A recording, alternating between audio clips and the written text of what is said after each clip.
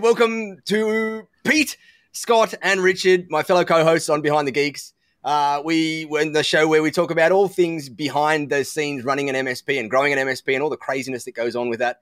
And this week, after last week's episode where we were talking about direct response marketing and traditional marketing methods and email marketing, we ended up ending the episode, and then we dived into about a half an hour conversation around credit control and talking about payment terms and all cash flow and all that sort of stuff. And so we thought, hey, let's set this week's topic talking about payment terms and credit crunches and cash flow and all those sorts of things, because all of the other juicy stuff that we talk about in an MSP is good, like pricing and packaging and plans and sales and marketing and all that stuff.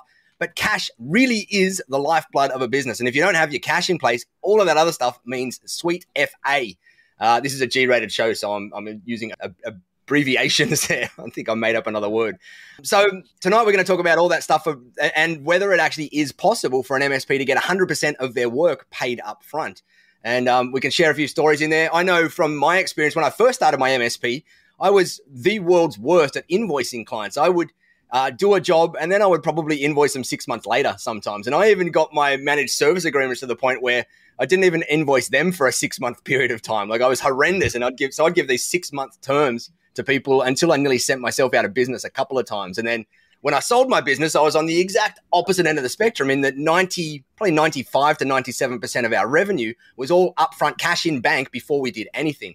And that was a journey to go through that whole particular process. But tonight I think we might kick off talking about just the different ways that you can deal with that sort of stuff. So I'm going to hand over to one of you guys, because I've butchered the beginning and I wasn't ready for it because Richard was talking about sex faces off air before we started.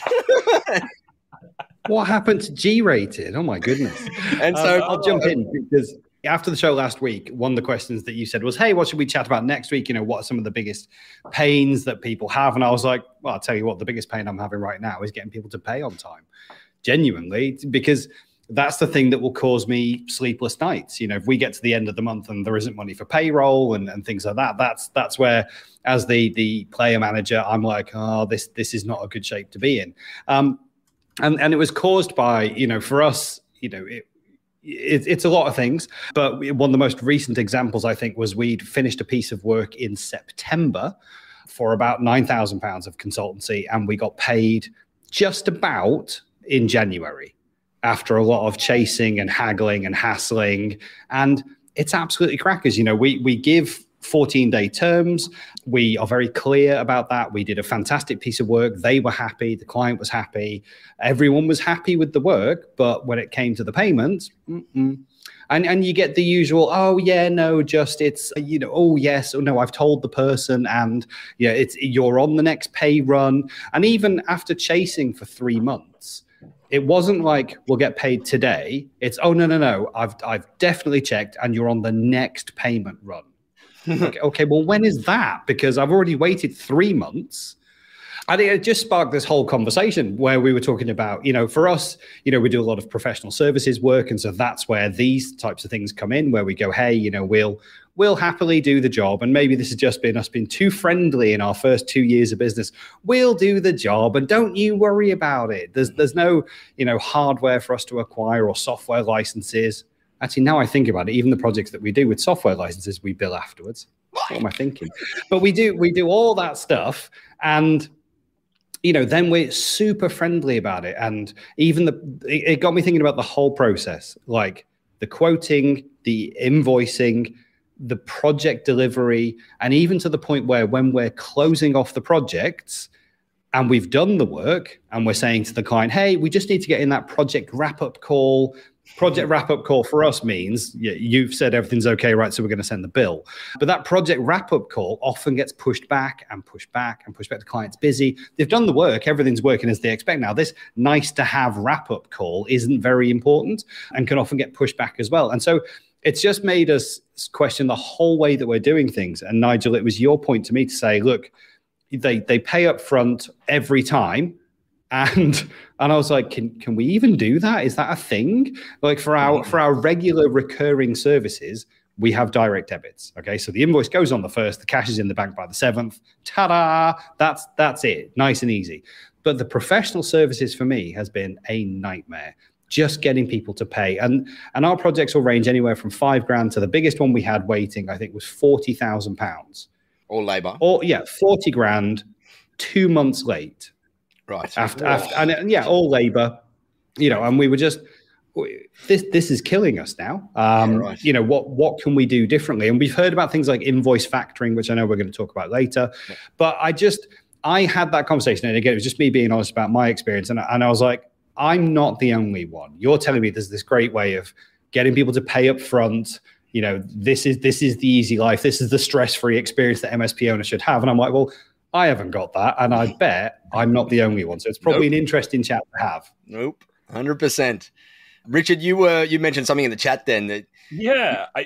When we do these type of topics, and you and I, Nigel, have talked about this within the Tech Tribe and other forums and things, typically we get pushback immediately from MSPs who is saying there is no way that my client will pay up front, or my client would never do this, that, or the other. I'm really warmed to look at the chat and see so many people, Damien, Nick, so many others, Ryan, saying, yes, this is possible. You can charge up front. So that's the first thing. So if you are watching this as an MSP and going, there is no way that my clients will go for this. That is an assumption on your part. That is not what the clients are believing, because there are hundreds of thousands of MSPs that do this, first of all. And the second thing that I wanted to do, I'm getting on my high horse here, people. The whole thing that Scott mentioned there about, you've missed the payment run. Well, we'll catch up with you next time.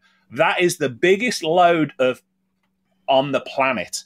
All of us have got one of these now. If Pete texted me and said, hey, mate, can I borrow 10 grand? If Nigel said, hey, can you, send this money across to me? It would be there before the time I'd finish the sentence.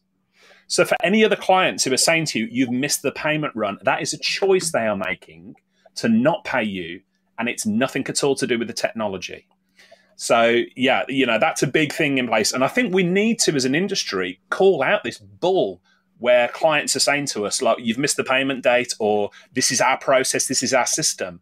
Because some people have made the point in the chat already, if we behave like that and said, well, we totally understand you're going to pay us in 3 months' time, we're halting the service until then, or we're turning off email until then, or whatever it might be, they would soon change their tune. But I'm real world about this, and I know there's a balance between we don't want to PO the clients against actually, but there is a halfway house. There is a balance to be found there. So I will step down from my soapbox now and go back a bit. I think a lot of it is in the communication, like ahead of time, like when you're quoting that stage, when you communicate 100%. Your payment terms and all that kind of stuff. Because I think quite a common thing to fall into is most of us are techies. We've all had like a technical background. You just want to go out and fix the thing or install the thing or do the thing that you've quoted to do. Payment's like the afterthought. Even though it should be like one of the first things you think about, to us, it's all an afterthought because, right, I've done the work, right, now I invoice, now I get paid for it. And exactly to what Nigel was saying. I mean, I've got some of my coaching clients like 60 days out on their invoicing and they're struggling. And they're like, yeah, but you've got, and they tell me every time, like, I've got about 60 or 70 grand's worth of stuff sat there in invoicing that's ready to go. Accounts receivable. Well, that could probably pay for somebody to come and hire them to go and do it for you, surely, if you know you've got that much in there. Yeah. So I think definitely when you're like at the quoting stage and certainly for big projects, it'd be interesting to know your guys' take, but around big projects, I don't think you can bill for the entire thing up front. I mean, on a 40 grand project, which is labor, I don't think you can bill the whole thing, but you can do deposits, you can do staged payments, billing milestones, we used to call them. So throughout the project, you're saying, okay, when I reach this milestone, we're going to build the next chunk and the next chunk. And those will get paid on maybe they're either collected through direct debit or maybe collected on like 15-day payment terms or something that's short at least. Very briefly on payment terms, I think they should be as short as possible. I don't personally believe in 30-day payment terms, but if you're out there and doing the work, you should get paid.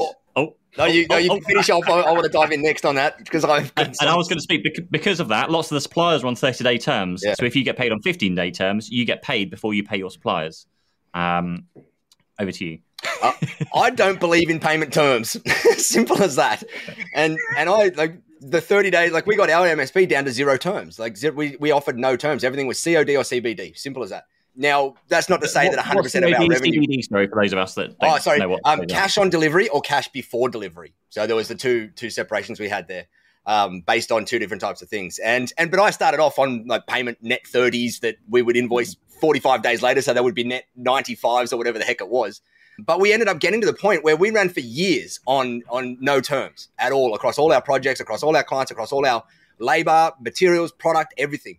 There was, and as I was saying to Scott and Richard on the call last week, there was a few scenarios that we tweaked those rules when a new client was coming in and they had no trust in us, and they'd dealt with a previous IT company that they'd lost trust in, and they didn't want to go and pay for projects up front because there was no, they had to rebuild trust in the outsourced IT space. And so we, in those instances, gave them, typically the ones that we did were 80% upfront terms on the project in whole, and that included product and labor.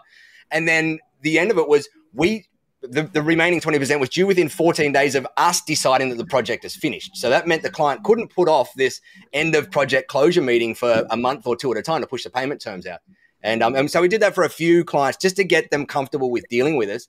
But the story I mentioned to Scott and Richard last week, and I've mentioned this in the tribe a number of times, is that in my MSP, we got to, in my early years, we were only like 3 staff at the time. And so we were tiny, and we had a number of clients, and I had my accounts receivable sometimes sitting at $80,000 to $100,000 of accounts receivable for a little 3-person company, which was just stupid.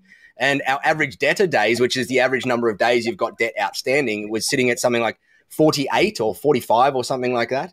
And the worst happened. Like, we're out there going, oh, it would never happen to this client, right? Like, this client's existed for 60 years. They're one of Australia's most loved charities, and they've got a board of directors, and they've got governance. They've got 600 employees and whatever. And I get the phone call that they've gone out of business, right? And that was 50 grand sitting on my accounts receivable thing, or 47 or something. And that nearly sent me out of bloody business. I was like, Scott, I couldn't pay payroll. I couldn't pay anything. So I learned a little bit then. I tightened up terms and I did whatever. I didn't get to fully cash before delivery at that point in time. And so I still gave a little bit of credit away and whatnot. But then it happened to me again, and it was on a $30,000 phone deal where I'd gone and bought all these Cisco phones, an entire phone system, and put the whole thing in and all the labor and everything on it. And that business not only went out of business, the guy was charged with fraud because he did a whole pile of stuff and went to jail. And we got caught up in that, and I lost nearly like that much again. And so from that point onwards, I was so the opposite. I went straight to the other side of the fence, and there was just no terms, no nothing. And I had to go kind of cap in hand to clients and say, guys, like, we've nearly gone out of business twice now in the last year. And it's because I'm shit. I'm sorry, beep, I'm crap. We have blown the PG rating for this week. I am not good at, I'm not a bank. I'm not good at credit risk management. We're good at IT. We can roll out awesome IT projects for you. We give you great customer experience and everything else. You can't treat us like a bank. We can't be your bank. We can't float your terms. We can't do anything like that. If you want to, we'll work with your finance institution to make all of that stuff happen. And we've got a preferred person that you can use that we have other clients use. And I never had a bit of pushback from a single client. And I saw someone in here saying big enterprise often push for 60 days. Nick mentioned this. We had that with, we had one of our clients was 800 staff. Another one was a little bit less. They were the easiest ones, funnily enough, to switch across. I don't know why, but they were the ones that they would ring up and say, oh, we need this project done. And we'd quote the whole thing out. And she goes, oh, look, I can't get finance right now. So I'm just going to send you the entire 80 grand invoice upfront cash just to get it done. And when finance comes through, because they used to lease a lot of their stuff, can you just send me back the 80 grand? And that was on a large client, not a small client. So it can be done on larger clients. But I will also say there is enterprise that are just enterprisey, where they've got that whole kind of corporate buddy structure that you've got to go through their payment terms.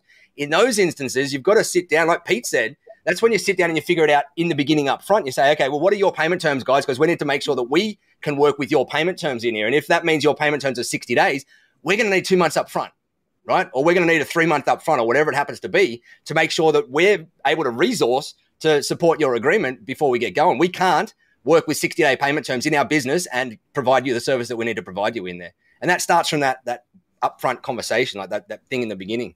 And most of the time, you should be able to get that by. There's going to be some instances where you can't. You've got to kind of weigh up that, and you can then jump into that whole invoice factoring world that Scott mentioned, where you can palm those invoices off and take a percent and put that percent inside your invoice or inside your costs, so that you're not paying it. The client really pays it in the long run, and it means that you get your cash much easier. But that's part of my soapbox. I'll hand it over to someone else that wanted to dive into something. I've got about 20 different points I can run through on here, and I can talk all night. I'll just cover off briefly from Theo's question there about when you provide projects, include the hardware and software, the customer pays up front for the hardware.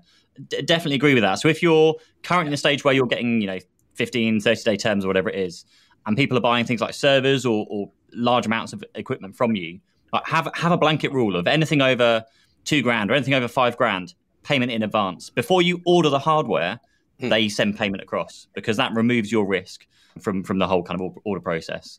So that's something I would definitely do from day one. Like if you're currently on payment terms, tomorrow change your like quotes to say payment in advance for anything over 5K or something on those I don't lines. think you even need it over 5K. Like it should be anything pretty much. Like ours was anything, because it's the reason being is it's so easy to accept payment nowadays. So yeah, it's more for, I'm thinking more when say you're installing a PC and it's like a $500 or $1,000 PC and you're chucking 200 or 300 in installation on top.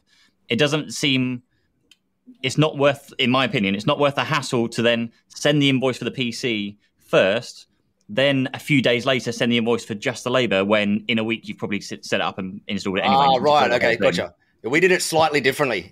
We did it so that whenever we quoted a PC, there was always a labor cost fixed fee on the invoice, on the quote.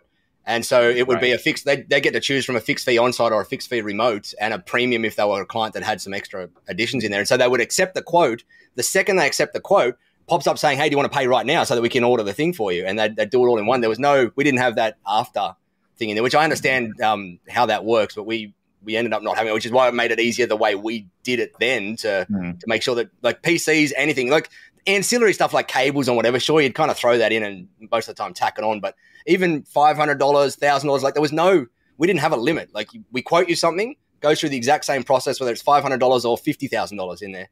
And it made it easier. Like everything was on the one invoice for them and for the PC as well. Like they could just allocate that against whatever department it was. The first time it goes wrong is when you change your mind on this. And again, for anybody watching this who's like, yeah, that wouldn't work. I can tell the story. I've shared it with Scott and Nigel and that before. But, we had a 10 grand piece of hardware that we had a good relationship with the client. And they were like, yeah, we'll pay you. But 10 grand at that stage of our business growth was the difference between us making payroll or not. Yeah. And the client didn't pay. And there was phone calls. I ended up going round to the MD's house and saying, if you don't pay this, like we're in some serious trouble here. And it got resolved. But I can tell you I had two really sleepless nights there. And so for anybody watching this, it's like, I can't really ask the clients to pay up front for things. You only have to go through that once, that situation that I talked about. It will change your entire mindset around this. So, I often talk about helping IT business owners to avoid the mistakes that I made. That's really near the top. If you can put that in place so you don't have to have that heartache and sleepless nights, please do it. Please take the advice here. 100%. And I think one of the things that I've found is like we learned this over the last, because again, forgive me, we're only 2 years old, so we're still learning a lot of these lessons, and we spent the first year trying to be really nice and supportive and helpful, and do you know what, just pay us when we're finished, it's all good, don't worry about it. And it didn't seem to matter about the size of the project. And I've just realized we've done that where there's been thousands of pounds of BitTitan licenses and all sorts of stuff in those projects, and we've been out of pocket for weeks and weeks and weeks and weeks and weeks until we've eventually finished and done the handover call and signed it off. And so we learned from that, and we started to say, okay, look, if it's a bigger chunk, let's say it's a 10K project, or we know it's going to take 6 to 8 weeks to truck roll this because it's just the time it takes, then we'll bill 50% up front. And so we bill the 50% up front, we start on the project and we think, hey, that's cool. But we still build the 50% up front on 30-day payment terms. Right. And so then they were still late, and then it was still 6 weeks before we got any cash in the bank, at which point we've nearly finished the delivery anyway, and it's time to send the second invoice. And all we've done now is make it 12 weeks before we actually get paid. And I'm looking at the chat, and everyone's saying, look, we bill up front and we charge up front, and great. Cash in bank up front, or you bill with payment terms up front? That's what I want to know, because cash in bank. This is what I'd like to change. Cash in bank. Right. It was cash in bank for us, or that they'd use the credit card system, because we know it would be cleared 2 days later. So we'd place the order then once we got the credit card sign off from our bank. But it was cash in bank. It was not when we'd invoiced at all. It was always when we'd received cash in our bank. And for context, I don't want this to come across that, hey, everybody's got to go and do this on day one, right? Like that took me years to kind of get the confidence to get to that point, and to we transitioned clients through that kind of journey from that horrible spot that I was at to where we were at. It took time to get there. And so my encouragement to anybody reading this is you're going to be somewhere in between me 15 years ago and me 5 years ago, right? And the key is just that you can get to where I did eventually get to, which was pretty much no credit, or 97% or something of our revenue was upfront cash in bank, as you just mentioned, Scott, which is a very bloody important distinction in there, because it's not in your bank, it's sitting on your balance sheet, and that's useless as tits on a bull. Pardon my language. I'm dropping them all out tonight. We should straight two more. Sorry, guys. Straight boot you. Pete, you were going to mention there's a couple of 100K before. sat on my accounts receivable. I'd be delighted if I could spend all of that right now. Look at the comments. Cash in bank, cash in bank, cash in bank. Damien says, cash in bank, but it took 17 years to get there. I'm just thinking again, if I can learn from this, I think other guys can learn from this as well. This is awesome. This is giving me the hard way as well, like me. I think definitely I think definitely obviously getting payment in cash in bank in advance is like the end goal. Like everyone wants to get the money in their bank before they do any of the work. And like Nigel says, it's obviously a journey to get there. So now we've got things like invoice factoring, which we can talk about in a moment if you like. There's also something that I came across that was like this hidden secret that no one ever really told me about, though friends of mine were using it and not saying a thing. So we had an example where a client of ours wanted slightly longer payment terms for something. I can't remember exact the details around it. I think they needed it in the next tax year and they couldn't pay for it in that tax year or something along those lines. And it was just beyond our normal payment terms. And it was also just beyond our suppliers' payment terms, which meant we would have had to fronted the whole lot of cash to buy the kit first and then waited a week or two to actually, to be able to pay it off. And we couldn't suck it up. That would be like we couldn't pay our staff kind of level because it was a big purchase. So what I ended up doing, and actually we spoke to Tech Data about it. Just make sure I'm not going to show anything secret on here. American Express. I don't know if it's I'm sure everyone knows about it nowadays, but American Express was something that I didn't know about. But you can pay off, particularly with suppliers like Tech Data, you can pay off your account with American Express right. and then get another 7 or 2 weeks worth of payment terms. We've got 45 days for out us here. Bridged the gap for us. So we could actually do exactly what they needed. We didn't pay for anything technically because it was just sat on our credit account. We also credit check the customers, which I don't know if it might be worth talking about credit checking as well. But so we knew they were good for it. We knew they're not going to go out of business in the next couple of weeks or so. And so that extended it so we could do what we needed. And you get a ton of points. You can go and spend it on like Amazon and flights and all sorts of things. Except you can't use them at the moment. I've got nearly 2 million points flying around at the moment that you can't bloody fly it, or we can now. One of my opinions is if you're it's definitely if you're an IT business owner, get an Amex card because the amount of points you can accumulate from all the monthly stuff you're spending on, like your RMM, your ConnectWise, like all that stuff can just go straight on the Amex card. And you can put through like 50 grand, 100 grand a month on Amex and just get a ton of points and money back. The top of the tree here in the UK, we've got Capital on Tap, who have got a Visa card, and so if you've got a supplier that doesn't take Amex, then Capital on Tap. So I would have the 1-2 whammy in the UK. Amex for like everything that can be used for it. But they don't Capital charge. on Tap. You can make hundreds, if not thousands, of pounds a year on cashback on those type of things. So very good point. Yeah, absolutely. Do you want to touch on credit checking briefly? Yeah, you guys do a lot more of that in the UK, I think, don't you? Like I've only heard it from UK MSPs, the whole credit checking. You've got some great services and stuff that do it. So I'm keen to hear a bit about this. Yes, there was Credit Safe was the one that I've used a lot over the years, and it's great because you can basically, whenever you're looking to work with any client, you can sign up, type in their company name, and it will give you a whole credit history of like their credit score, the credit rating. Right. It also gives you a rough amount that you can kind of suck up from a credit point of view, from both a one-off project point of view and a monthly perspective as well. And you can also see the history, so you can see if it's trending towards they're getting worse or they're getting better and the credit's going up every single year.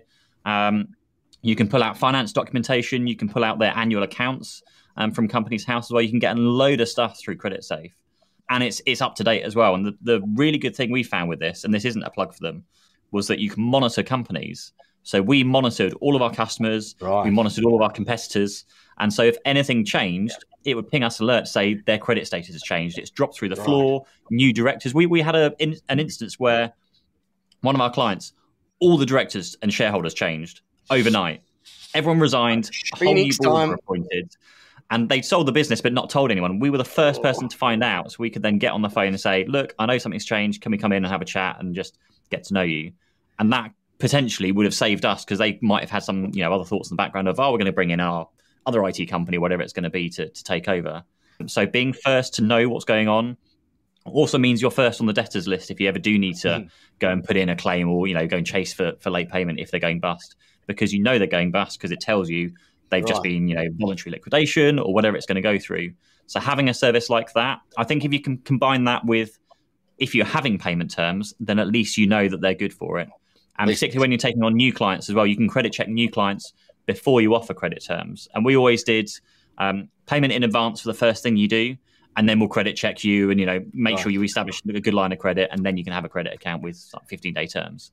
So in the UK, how does all that data feed back to those credit services? So do you, as like, if a client defaulted on a payment to you, could you go and alert some authority over there that then got sucked into that, and they use some sort of algorithm to see all of those alerts or something? I believe I think there's integrations with systems like Sage, which will actually report late payments. I believe so. I've not actually seen any of the payment companies 3 like months Sage. out of date, I think. Right. Yeah. So it's a lagging indicator, but it's still better than nothing. So, and that's what helps come up with that amount as well that you mentioned, Pete. Like, you can figure out how much money you could potentially float them and credit. Like, all of that data goes into some algorithm over there. Yeah, I think they analyze all the financial stats of, like, what. Right, because I believe you guys can see financials of every private company over there, can't you? To a certain extent, yeah. Right. When you get to, is it 2 million, you have to report like full financials in your annual accounts. Right. Yeah. Okay. Yeah. That would help explain where all that data is coming from, because we don't have anything like that over here. Like, if you're a private company, you're a private company. I don't see your accounts. Like, no one's got access to it. If you default on a debt or whatever, no one knows unless it's so serious that the bank has tried to put you into liquidation, when it then will show up on your credit history. But that's kind of the last step. You can do so much before that last step that no one will ever see out here in Australia. So it's really hard to gather that. It's really good over here. If you, that's awesome. You can track it by like company name, but you can also go by director and shareholder name. So if you've got like the company owner, you can go, what other companies do they own? You can look at all their companies. Oh man, that would have saved me that 30 grand one, the fraud guy, because he had a history of it in the past. Well, exactly. It stops all of that. You can see, there's been a company liquidated after a year, and another one, and another one, and another one. You can find out all of that from credit models. You mentioned Credit Safe, was it, Pete? Credit Safe. Was it Credit Safe the one you recommend? Yeah. So for anybody watching this and just starting out, these are paid services that you can use, and they're definitely worth the investment. But for those of you who are sort of on the line a little bit here and thinking, I don't want to pay for those services, you can actually get a lot of free credit checking tools at a certain degree. Iowaka do some. If you have a look for free credit checks of business, you will find some. And if you're a member of like the Federation of Small Businesses or maybe business chambers and things like that, a lot of these organizations provide rudimentary credit checking. So the reason I mention that is just get on board, see the value of it, and then you'll soon realize that, paying a monthly subscription to these services is well worthwhile. Yeah, right. We do have a service called... Sorry, Pete, you go. Sorry, Pete. I was going to say, for us, it's the value of not having it, because that could save us thousands of pounds worth of payment if we got it wrong. Yeah. Some people are a little bit more reticent, aren't they, to pay another subscription? And no, my clients are always going to pay me. That first 10 grand when you don't get it, that's when it becomes until they don't. I think money-wise, Credit Safe, I believe, was about £200 a quarter, something along those lines, for those that might be interested in it. And you can really negotiate that down. So whatever price they give you, it's not just go cheaper.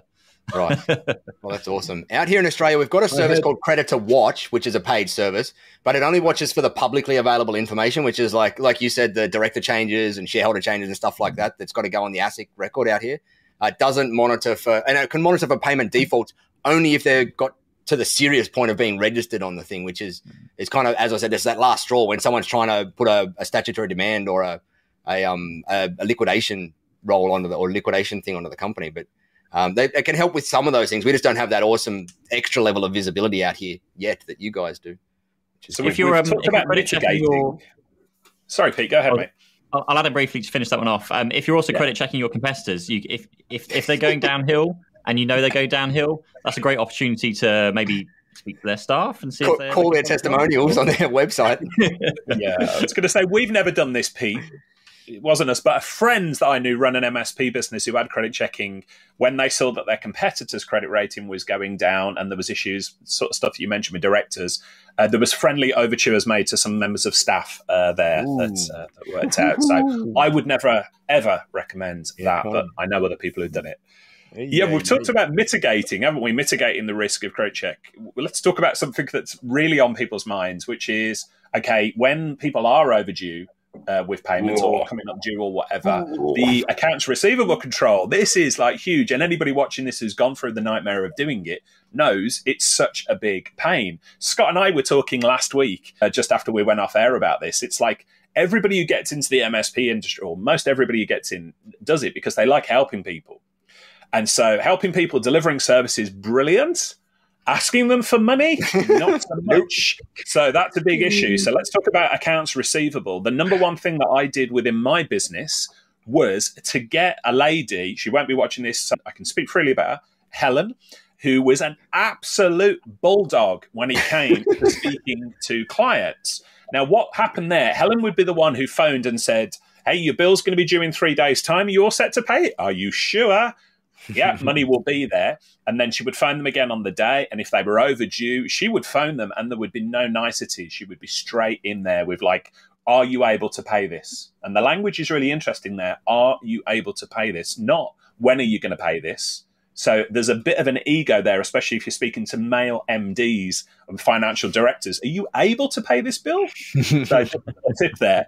So she used to do that. And then when the client came to me and moaned about her and said, we've just had one of your team phone us and she has been really rude. And I'm like, dude, I totally understand. Yeah, she scares the living crap out of us as well. Look, the best thing that you can do is just pay it because we've got no control of her. She's a loose cannon, man, and all of that sort of stuff. So, you know, I'm over-egging it here a little bit, but you get the idea. If you can get a virtual assistant or a bookkeeper or somebody who has got a dominant personality to make those calls, you can distance yourself from being the bad guy asking for the money and remain the good guy who delivers the services. And so important. Scott, you and I were talking last week about this and some of the services that are you can get to outsource those type of things as well.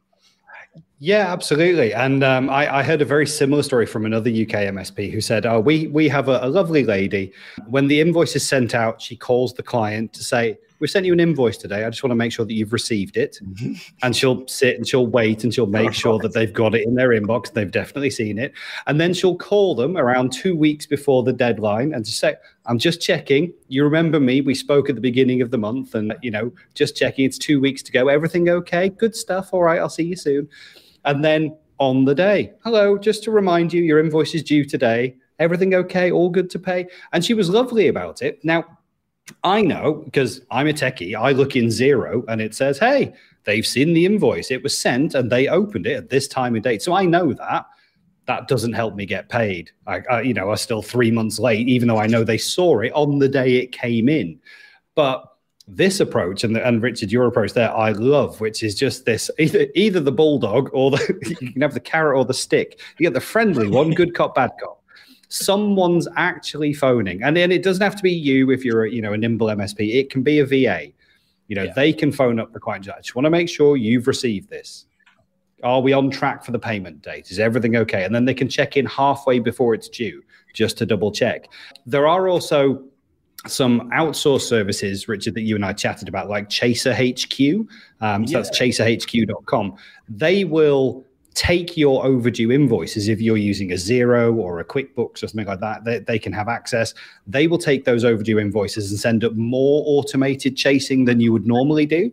But one of their premium packages is once it's gone beyond your tolerance, whatever you set that as, they will start making phone calls and they'll phone up the client. Hi, where are you with this payment? Are you able to make the payment, Richard? Like the language that you use. Is there a problem we need to know about? Fast. Bulldog as a service. Yeah. Brilliant. Yeah. But yeah, they do that for you. And so again, it's something you don't have to do. It's probably a little more expensive than maybe having your VA go through and just maybe do those setup calls. We've sent you the invoice. Have you received it? Those nice calls are a really easy VA task. But the Chaser HQ service is very strong, I think, if you're consistently not getting paid. But I think between everything that we're talking about today, if we can set the right expectations up front with the clients, if we can be bold enough to say, no, it's cash in bank. This is how we roll.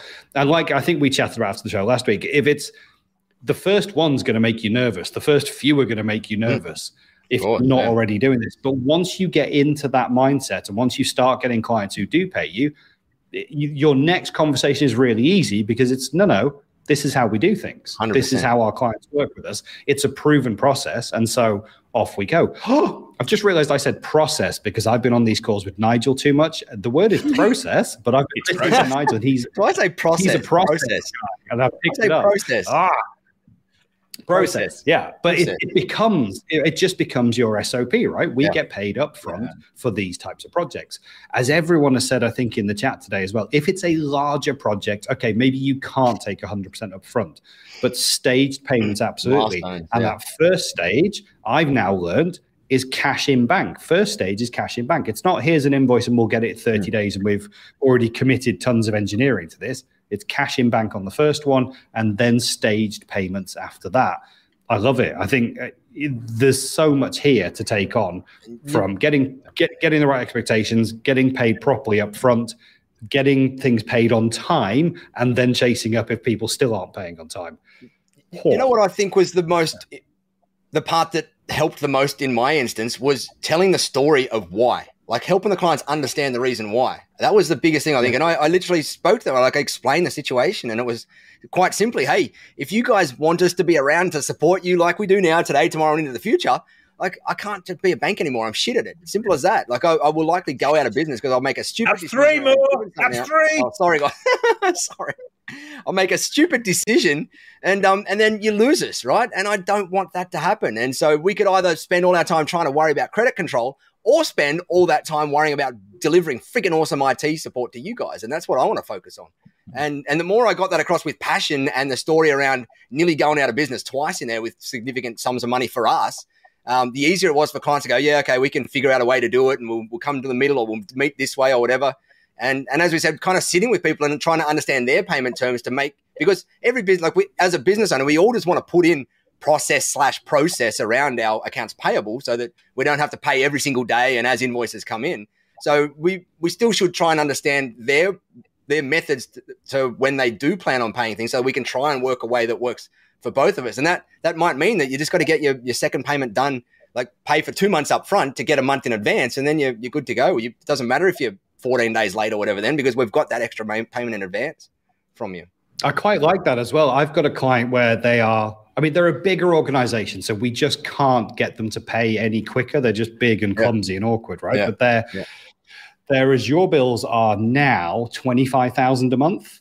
And so we use the Amex trick. That's great. Yep. So, we get invoiced around about the 1st by PAX 8. Unfortunately, the invoice detail isn't available on Azure subscriptions for about 4 or 5 days.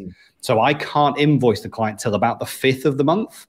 Then I'm saying to them, 7-day payment terms, because I need that money in, because PAX 8 only give me 14 days, of which I only really get 10. That goes on the Amex, but they are consistently paying 30 to 35 days. And so I'm just trapped in this cycle of bankrolling 25K on the Amex. Someone mentioned in the chat box that the way they do that is they figure out approximately how much it's going to be and make sure that part's paid up front in some sort of upfront thing. And then they just true up once a month, like after in arrears. Yeah. We used to do that with some backup services that we had where we there was a variable component that had to be done each month. And we just trued up in arrears for that minor variable component on top. But the whole base of it was... I like that. And I like what you said about saying, look, we expect your usage is going to be this. We can't give you 60-day payment terms. So we're going to charge you 2 months in advance, or 3 months in advance, so that we have that. And if there's a true up that needs to happen, cool. We can do that quarterly too. Or whatever. Yeah. And, they're a large enough organization. They have the cash resources that we could do that. But again, it's just a mindset thing for us to go, okay, this is a consistent challenge. So what we're going to do is change how we bill you, and we're going to bill you more upfront than we do today. I really like that. I think that's a fantastic suggestion. I'm just going to pick up quickly on a few comments in the chat about trying to get the cards. Ryan, James, it's well worth. I had an issue when I signed up for my card because I had a personal account, and for some reason, when I went through for a business account, my credit check score came through as 0 on a business account, and I had to go so far down the line to try and speak to somebody in American Express to figure out what was going on, because I'm like, we've got good credit, like everything's right, like why can't we get approved? So if you are getting rejected from a card, then get in touch with them and say, look, why? I've got good credit. I've got my own card, my own personal card. There's no reason why you shouldn't get accepted. So at least try and push that a bit further if you do want to get a business card as well. Also, Richard's, I think, is going to share some things in just a moment, but we did a very similar thing. But for those of you that don't have maybe the funds to pay for somebody to go and phone or a VA or someone to actually chase things, we did a load of stuff through just automation with Xero and account packages automation. So we did exactly the same process. We sent a reminder email before it was due to say, like, just remind you it's tomorrow's the day for payment, like making sure you can pay and all that kind of stuff. Then it was a day after if it was overdue. Then it would be like 4 days and 7 days. And I think we had a automation set up so it got all the way to, I think it was 14 or 30 days overdue. And basically the messages got more and more threatening as the time went on to your services will be cut off and stopped. Yeah. And the beauty with that is because if it does get to that stage, obviously at some point in that stage, you should be phoning them to make sure they've actually got the invoice and are going to make the payment, because having just an email automatic chaser and then cutting an account off isn't really great. But if it does get to that stage, then you can cut the accounts off or pause email delivery or whatever it's going to be to try and like really, really kind of force them to do that if you need to. And then if you get that shirty phone call, it's just automated system. It's automated. Control. It did its thing. Sorry. And you can also have that integrated with things like your PSA tool. Yes, I was just going to mention that. I know with ConnectWise, where if a customer went on hold, it would update the client. So if anybody went into a ticket, it would flag up a message and say, this client is on hold, don't do any work, get in contact the accounts team or something along those lines. So I think Richard's got a few. Have you got your emails to share from those Xero reminders? I was going to say, we used to do this when, it doesn't matter your accounts package, whatever, but go into the settings, and the default settings that they will have will be a little bit wishy-washy, is probably the best way to put it. And this goes for most of the accounts packages. So when we were an MSP, we were using like QuickBooks and then Sage and things like that. You can go in and tweak these. So what we set up, and we've still got this, I still use this in my business to this day. We've got, let's have a look. We've got due in 3 days. That's a reminder. So 3 days before it sends. We've got 7 days overdue, 14 days overdue, 21 days overdue, those type of things. And we've got them set up as default within our Xero accounts package. Now, we've already established from today's frivolities that Nigel Moore, the illustrious leader of the Tech Tribe, has got away with words. So I'm going to say up front that a lot of the wording that we use now in our reminders has come directly from Nigel. So Nigel, you and I had a conversation about this probably a couple of years ago when MSPs were saying, what's the wording that I can use? And, so we use some of your wording, which I think is spot on. So if I share some of the wording now, so the email comes through to them, a reminder that it's due in 3 days. It's hi, it's Richard's colleague, so-and-so, so Karina here. This is a gentle reminder that your bill for such and such is due on this date. We're expecting payment on this date, but I wanted to check, do you have everything you need in order to pay this bill? Please hit reply and let me know if there's anything you need. I'd be happy to help. If you've already paid the invoice, please ignore this email, smiley face, blah, blah, blah. So that's the first thing that we send. So make it a human-facing email rather than just like, your bill is due and blah, blah, blah, blah. And then when we get to the overdue ones, we start using, as Pete was saying, not threatening language, but much more stern. So like 21 days or 7 days overdue. We've sent reminders. However, the attached invoice is still overdue. What's going on? We really want to avoid our system automatically turning. Yeah, I remember writing those exact words. This is Nigel's work, so expect the profanity any minute. We really want to avoid the system automatically turning on credit hold. So please, can you organise payment now? If the system turns on credit hold, we will not be able to help you with any further work until the credit hold has been turned off.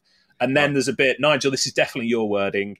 As you know, we need to make sure we keep a tight handle on our extending credit to make sure we're still around tomorrow. There you go. Speaking loudly and positively, and blah, blah, blah. And it goes on from there. And then, so I think, again, thank you, Nigel, for providing that language without the profanity. I'll remove that. But, I haven't heard them for years. I wrote them like 8 years ago or something.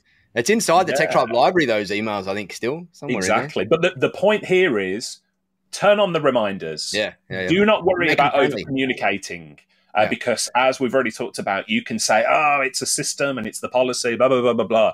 And secondly, use human language Because when these emails come in, if people get an email that says your invoice for such and such is like, people turn off and like, yeah, whatever. If it comes through from a person, as an email from a person with human language in it, people pay more attention to it. We've had replies to these emails and stuff. So definitely a tip I thought worth throwing out. But thanks, Nigel, for giving us the language for that one.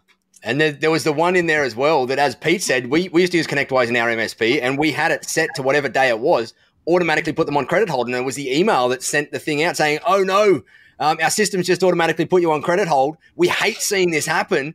Give us a call ASAP. And that was always after a phone call. We had a phone call like 7 days before that, I think, in the mix. But that last one was that. And when a client gets automatically put on credit hold once or twice, sorry, I should rewind and say that better. We never had a client get automatically put on credit hold more than twice. Once they had it twice, they learned. Like, this, we're a squeaky wheel. We're going to be squeaky all the time. We're automatically going to cut your services off if you don't pay via this time.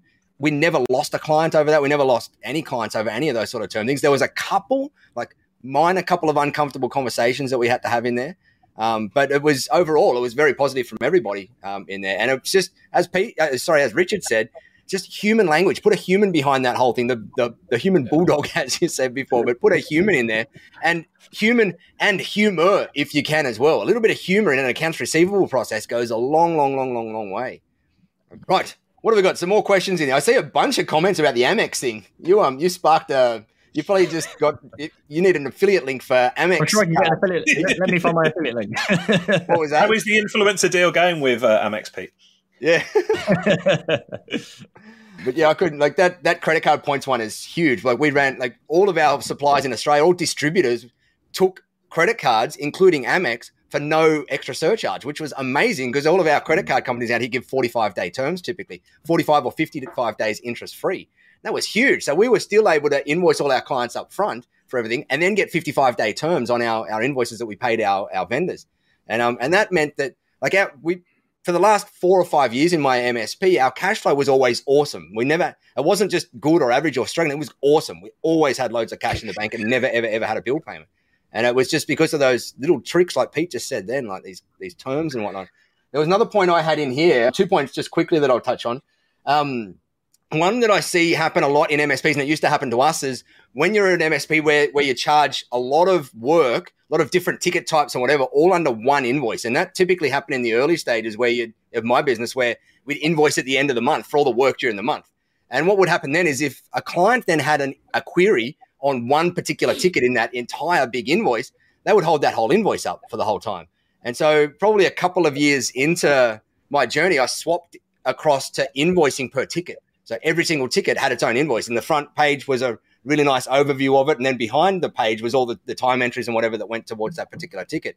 And that meant that if a client wanted to hold that back for whatever reason, we had a thing in there that said, hey, any invoice queries or whatever, please make sure you sort them out within like 7 days or 14 days or something, and then go from there. But that individual ticket thing meant that they could only hold up that invoice payment, none of the other ones from that previous thing in time. And that was really helpful whenever we had invoice queries, which wasn't too often, but it does happen from time to time where someone wants to query something in there for whatever reason. It's normally when we didn't set good expectations up front. And the other one that I wanted to we tried to get one invoice. That having that for our clients would be like 30 invoices a month for your 30 tickets. Yes. We tried to then it's all down to one invoice. Yeah. That was how we got them on to managed services, right? That was it was like, oh, you don't like 30 invoices each month. Yeah, you don't like 30 invoices each month. Let me talk to you about our main offering that every other client is on apart from you. So yeah, I didn't like having to give 30 invoices a month. And we never had any that were 30, but there was a lot. And I didn't like doing it, but I knew it was a little bit of extra friction as well to get them across to some sort of fixed fee agreement in there in some way, shape or form. But the other thing I wanted to talk about briefly there is the payment terms on managed service agreements as well. I see a lot of, like, a managed service agreement by its very nature in our industry is a prepaid upfront agreement. And I see a lot of MSPs go, okay, well, it's the first of the month, so I'm going to do my invoicing now and send the invoices out to clients. And to me, that's too late. That's weeks too late. And I'm not going to blame you because I did the exact same thing for years until I realized that you could do it way early. And I saw someone in the chat that was doing it the same way we would. We would date the invoice on the first of, like, if it was a June's managed service payment, we would date it in our system as the 1st of June, but we would send it mid-May, like the second week of May, we would send it out to the client, and it would be a CBD term. So that was cash before delivery, which meant that it was due and payable by the 1st of June in there. And now I'm not going to say that we had every client 100% pay by the 1st of June, but most were done by the first week of June maximum in there. And most got into a habit of being done before 1st of June. And that was before, like nowadays you got all these go cardless and all these things that make it so much easier to just ping automatically. And we didn't have any of that stuff as easy it is nowadays back then. But to me, I think like if you're an MSP and you're doing your managed service agreements, sending them on the 1st of the month and then giving terms on top of that, you've really got scope to pull that backwards a little bit further and get it back into the previous month somewhere in there and get it paid. That does also apply with go cardless though as well, because if you're dating your invoices for the 1st of the month but sending them the week before or 2 weeks before, then at least payment for go cardless will get taken on the day of the due date. Yeah, awesome. Rather than sending them today on the 1st of the month and then you've got to wait direct debit rules. I think it's like 3 business days before you can actually charge it. So there's some certain delays you get. So yeah, if you bill it beforehand with the right dates on it, then yeah, absolutely well worth doing. Cool. Yeah, that's a challenge for me at the minute. We use Xero and go cardless kind of integrated together, which is lovely for direct debit collections. But we're saying invoice goes out on the 1st.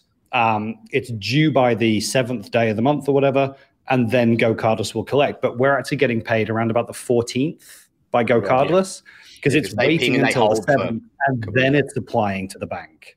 And so we're getting like between the 12th and the 14th typically is when we get paid. So again, based on all these conversations today, those monthly invoices are now going to go out due on the 1st, payment on the 1st, and the direct debit will then immediately start that collection process. So we should have that within our bank within the first 7 days rather than sometime in 14 or 15 days. Yeah, awesome. Right. The other thing I just wanted to ask, and I guess it's an opinion, and I probably know the answer is we've talked a lot about, putting people on credit hold and saying, hey, we're going to, curtail your services or not offer any services, which is nice and easy when it's managed services. But what about, how do we feel this applies to licenses? And I want to ask this very pointedly because the 1st of March is coming and new commerce experience is coming to Microsoft. And there's some hard commitments in there now that they're unavoidable. If the client goes into this 1-year commitment, that bill's coming out every month, whether they use it or not. If you choose to put their services on hold, are they still liable for those things when they couldn't use the services on the days that you've withheld their capability because they haven't paid? How well are our credit terms or our MSP terms written to say, if we put you on hold, you'll still pay for the days for as long as you're on hold? I think that comes down to what's in your terms and conditions, because I know certainly what I've seen here is that you can use payment on account, so to speak, to pay any invoice balance. Correct. So even if they paid for one invoice that's for the whole year, but actually there's another invoice that's a more recent, more time prominent thing, you can say, well, actually, I'm going to use the balance you paid on the 365 annual invoice to pay for this month's service that you haven't paid for yet. So maybe there's some way of working around it through that instead.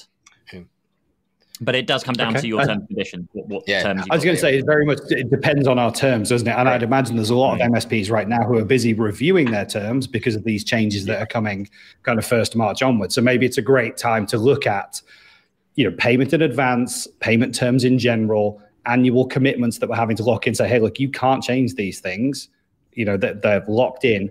And also let's review that, if we put you on hold terminology and just make sure that's in there as well. And that at no stage do you end up putting a client on hold for a week because they're late paying. And then they say, well, we haven't had service or licenses for a week, so I ain't paying for those.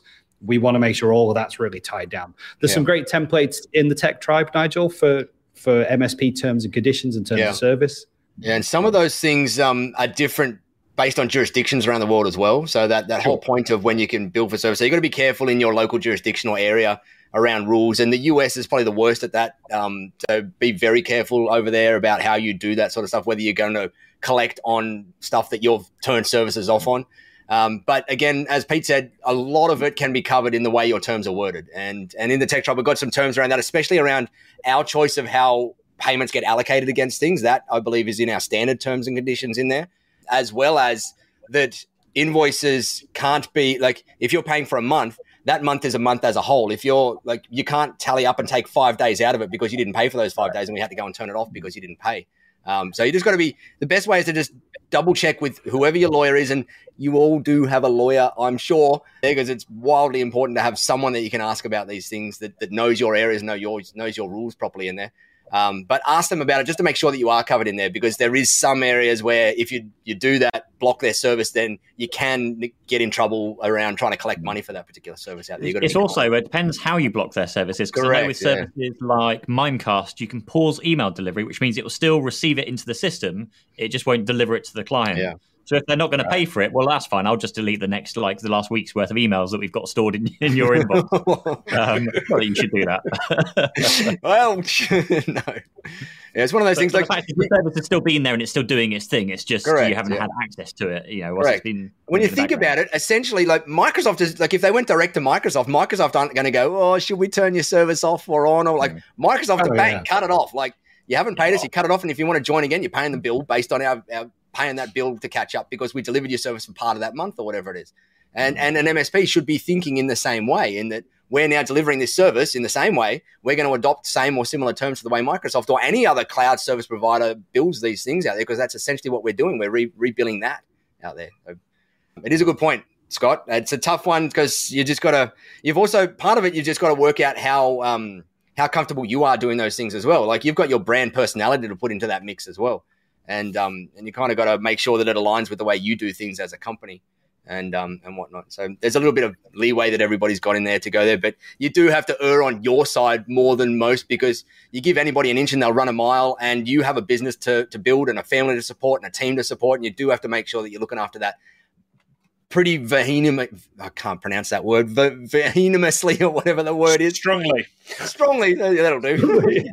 You've got to look after yourself and your team, right? Otherwise, you just won't be vehemently. Yeah, something like that. Something like that. But anyway. And James is absolutely right. By the way, just a quick shout out to James Dyke. He's made the point for the new commerce experience. I won't bang on about it too much, but for those customers where you want to get them into an annual commitment, but they do still want some element of flex, if you're doing new commerce experience on any line item, so Microsoft 365 Business Premium, if they've got 100 users, you can commit 90 users for the whole year. And then you could have 10 users on the monthly flex. Now, the monthly flex is 20%. It's 20% more expensive, but it still lets them have the commitment at the lower price point and then have that 20% 10% flexibility. Makes complete sense. I like it. Good point, James. Right. What else have we got in here? I wrote a couple of things down. I think I want to cover off invoice factoring very briefly. Yeah, let's do that for the last couple of minutes. Oh, yeah. So I've never used it. So you guys go. Never used it either. I've never used it either, but I'm thinking about it strongly. So essentially, invoice factoring, for those who don't know, is that you can work with a third-party finance agency, and essentially they will pay you your invoices on the day that you issue them. So you issue the invoice to the client, you get paid by the finance agency. If the client wants to take 30 days to pay, they can take 30 days and then they can pay the finance agency. If they are late, if there's any delays, if there's any issues, it's up to the finance agency to chase the customer. You got paid day one.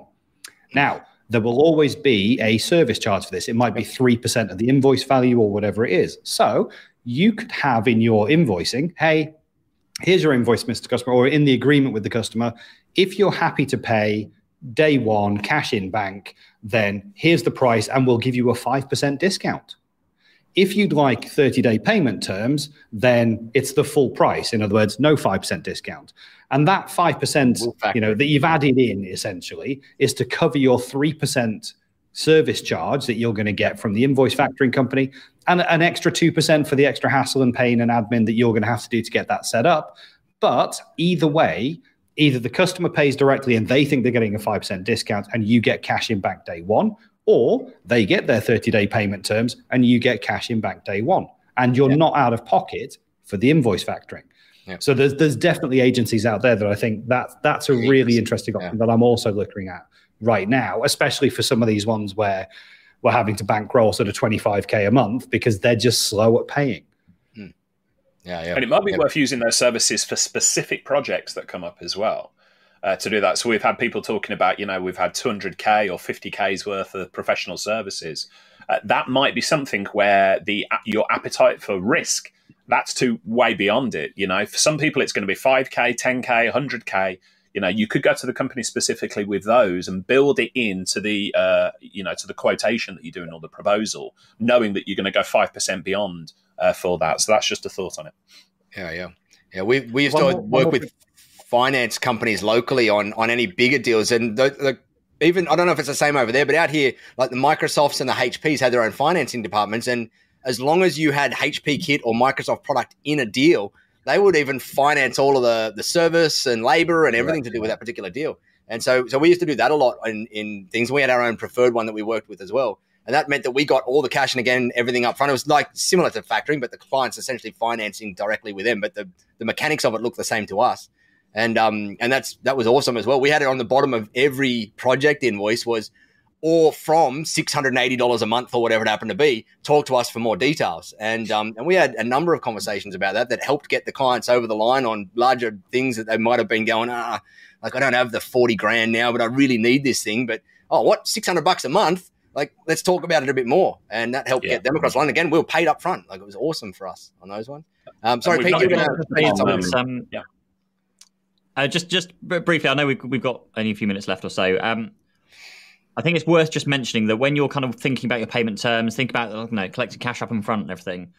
Don't worry about your existing customers at the moment. Just think about what can you implement now for your new clients coming forward, because it's a lot easier to do that from day one and say, well, this is how we do it. This is day one. This is how we do our payment terms, and then figure out how to get your existing clients over onto that as well. I run into that a lot with support pricing and packaging and those kind of things. You want to look at your future clients and go, this is what we want to be selling, rather than worrying about how you're going to get everyone over onto this new pricing, new invoicing system, like whatever it's going to be. So don't worry and stress. Don't let that affect your judgment of, I don't think that client's going to pay on those terms, because that would just ruin things for you. So just focus on the future. Agreed. We are going to use New Commerce Experience as an opportunity to change a lot of that as well, because we're having to make a big shift in the annual commitments and the monthly flex. And so we're going to use that as an opportunity to change around the payment terms. We do bill in advance, but when I'm talking about saying, things are paid on the 1st and due on the 1st, then collected within a few days, making those types of changes immediately, because we have this kind of catalyst. So I think it's a good opportunity for us to review those. Agreed. There we go. We had an hour-long conversation about credit and credit terms and finance and all the most boring, unsexy stuff that could ever happen, but is the most important stuff behind the scenes in an MSP or any business. Because as I saw mentioned a couple of times in there, cash flow is king. It's that quote is done to death, but it's no truer word in business is that your cash flow defines everything, not only from the making sure you can pay everybody, but from the mental energy, like the mental energy that cash problems can put on you, and mental health problems that can put on you, that can take you away from caring about the business and caring about your clients and caring about your team and wanting to go and do all the visionary stuff that you want to do is huge. And so just the cost of that is worth more than anything else in there to make sure that you get your cash flow sorted out in there. So with that, I think it's time to finish up. We're a couple of minutes over. As always, I'm going to hand over to the wrap-up artist, Pete, to do his thing. Point somewhere. Scott, thank you so much. Yep. As always, same thing every week. Thank you for watching. Thanks for joining us. We're going down below Scott today for the subscribe button. So if you're watching this, if you're not already watching this on YouTube, head over to the YouTube channel. I think I've seen a few comments of the LinkedIn being a bit jerky in audio and video quality. So the best place to go, I would say, definitely go to YouTube in future and just go straight for that. Yeah. Obviously, LinkedIn is just kind of a bit of an extra reach for us with our kind of connections on there. So subscribe on there. Use the link down below if you're not already a Tech Tribe member. There's 50% off the first month. So that'll be down there too. Subscribe to the podcast. This is in audio format if you don't want to look at our beautiful faces every single week whilst you're driving your car or something. So that is on all your favorite platforms. And I think that's everything. And then we're going to have a chat in a minute about what we're going to talk about next week. Yeah, we'll figure it all out. Awesome. Thanks so much, guys. Thanks all. Thanks, everyone. Bye for now.